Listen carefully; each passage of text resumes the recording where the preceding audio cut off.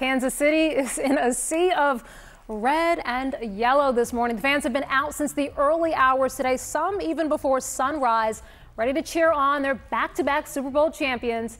The Chiefs' victory parade is set to kick off in just about 10 minutes. But one question still remains, will Taylor Swift be there? Now, we do know that Swift has a concert on Friday on the other side of the world in Australia. And while the mayor of Kansas City wouldn't confirm or deny if Swift will be there today, and John Berman did try, he asked many times, he did tell us she's been a great addition to the city. Listen.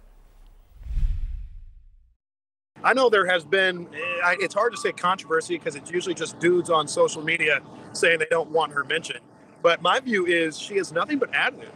I've loved this team since I was born, but I love that we've added somebody who says, yeah, Kansas City is cool. It's a dynamic place. We have melded Swiftie Nation with Chiefs Kingdom, with all that is Kansas City. And I think this makes us a much happier place. All right, let's bring in CNN sports reporter Carolyn Manno, who is with us now. So, Carolyn, the question is, will she, won't she? I mean, what can you tell us? Not much, but it doesn't seem feasible. Let's just say that.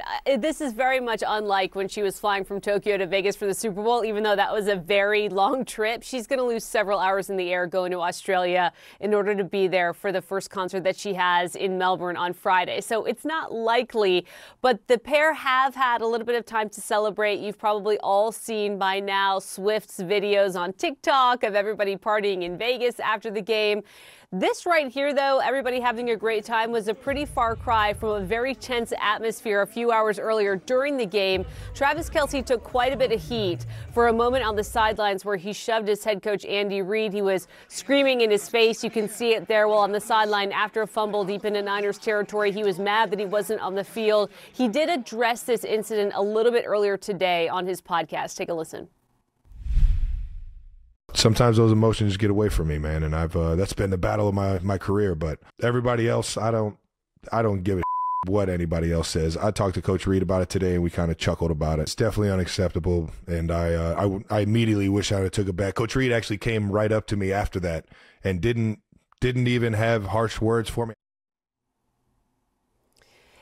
And Andy Reid did really downplay this exchange. He said that Kelce just caught him when he wasn't looking and that his balance is terrible and that's why he was caught off balance. But he said, you know, his player just wanted to be on the field, wanted to play, emotions were running high. And we've seen this before, players acting out of character, not exactly centered when they're on the sideline in the middle of a tense game like this. But the two, at least from the outside, seemingly putting it behind him after a lot of people were saying that it was an unacceptable move, which you heard Travis Kelce say there that it was. Today, though, I'm sure everything is under the bridge. Everybody wants to party. What better day than Valentine's Day to show Chiefs Kingdom some love? You've got hundreds of thousands of people lining the streets since very early this morning. They are just the second team in nearly 2 decades to win back-to-back Super Bowls. John Berman might know the other one. The parade wraps up at around 12:30 today. Rally at Union Station.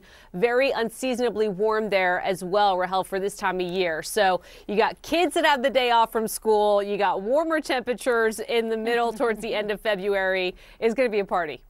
And it's Valentine's Day, so what's not to love if you're in Kansas City? Carolyn Manno, good to see you, my friend. I do like that Travis Kelce said it was unexactable and, yeah. owned what he did there and says it's something he shouldn't have done. I mean, it's when people do something wrong, it's really good when they admit it.